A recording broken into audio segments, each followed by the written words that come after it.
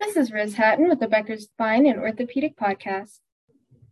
Here's your daily industry news briefing for today, November 11th. First, West Virginia-based Thomas Health System will be a full member of the West Virginia University Health System, and the agreement will establish the state's first full-service orthopedic hospital.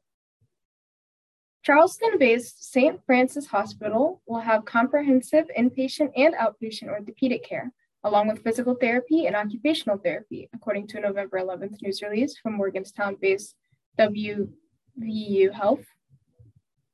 It will have a walk-in clinic and offices for spine, orthopedic, and nerve physicians.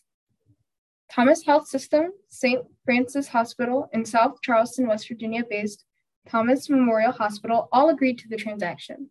The deal is expected to close by the end of 2022. Second, Dr. Don Park completed his 100th dual portal endoscopic spine case, Amplify Surgical said November 10th.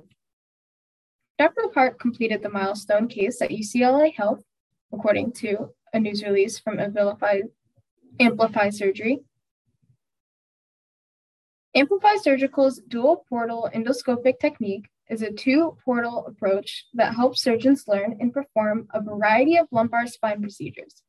It also allows flexibility to perform endoscopic lumbar fusions with the DualX dual expanding interbody fusion system.